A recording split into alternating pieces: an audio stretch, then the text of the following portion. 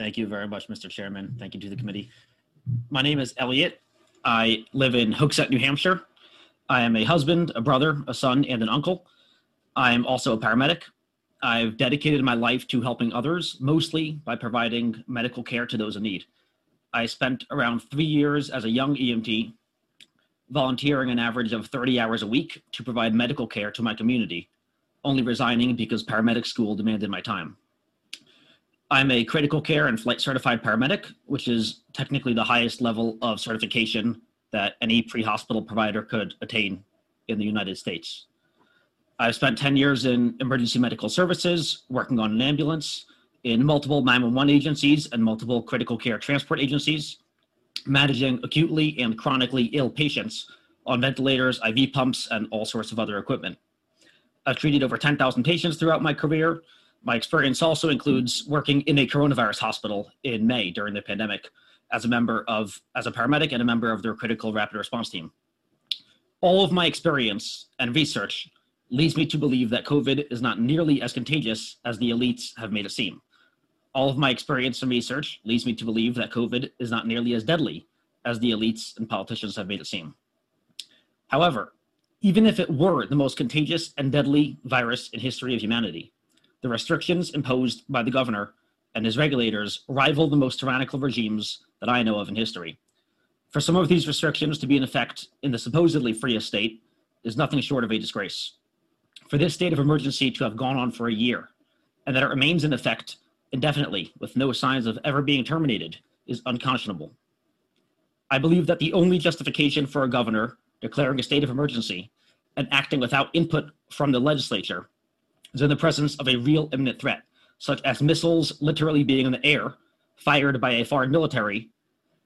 Common sense would dictate that the governor could, without consulting the legislature, order a defensive maneuver to intercept those missiles, because 30 seconds could make a big difference, and assembling a legislature for a meeting and passing legislation would actually have a very negative effect and could not defend our state.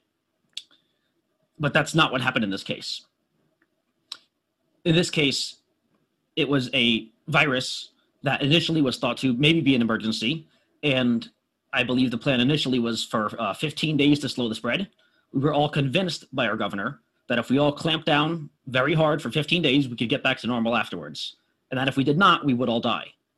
And now, a year later, we are all still alive, but we are living under a dictator who has rendered this legislature irrelevant and taken over complete power of the state, and it shows no signs of ending. If there is one thing that I know, it's what an emergency looks like. This was never an emergency, certainly not in New Hampshire, and it certainly is not an emergency today. Using the force of government and police to quarantine even a person confirmed to be contagious with the most deadly virus like Ebola is difficult, violates liberty, and technically is legally and morally questionable at best, and it should be used with the utmost caution. But politicians have gone far beyond that in this case, locking down and restricting the movements and the commerce and even the breathing of individuals who are not confirmed to have the virus. This violates due process.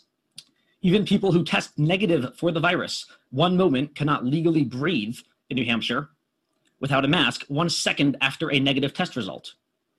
Not only is every person presumed to be sick with the virus, it is impossible for a supposedly free person to prove to politicians and police that we are not sick. Even if we test negative, we still have to wear the mask. Even if we had the virus a year ago, even if we got both vaccines, the very basis of a proper justice system in this modern world is the presumption of innocent until proven guilty. In the current scenario, we are all presumed to be guilty.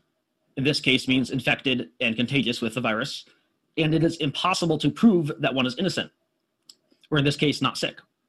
This might be comparable to a justice system in a place like North Korea. Not only have our most natural rights been violated, but this was done not by a legislative body, which somewhat represent the people, but by executive order of one politician, assuming the power of a dictator, technically speaking, issuing more than 80 emergency orders over the past year. And this body has remained silent throughout. Mr. Acklin, can we wrap this up? Yes, sir, I have one more paragraph. It can be 30 seconds. Making this lockdown even more ridiculous is that the official statistics are inflated by 100 to 1,000-fold. In my expert opinion, I have a few thousand sources, and an article to this effect has been submitted to the record already. You now have the authority to pass this resolution, HCR2, and end the state of emergency, while taking powers back for the legislative body.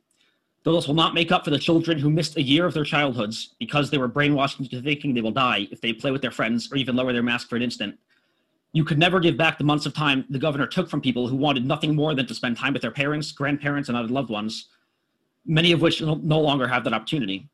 Nor will this compensate every business that has been permanently put out of business by the governor.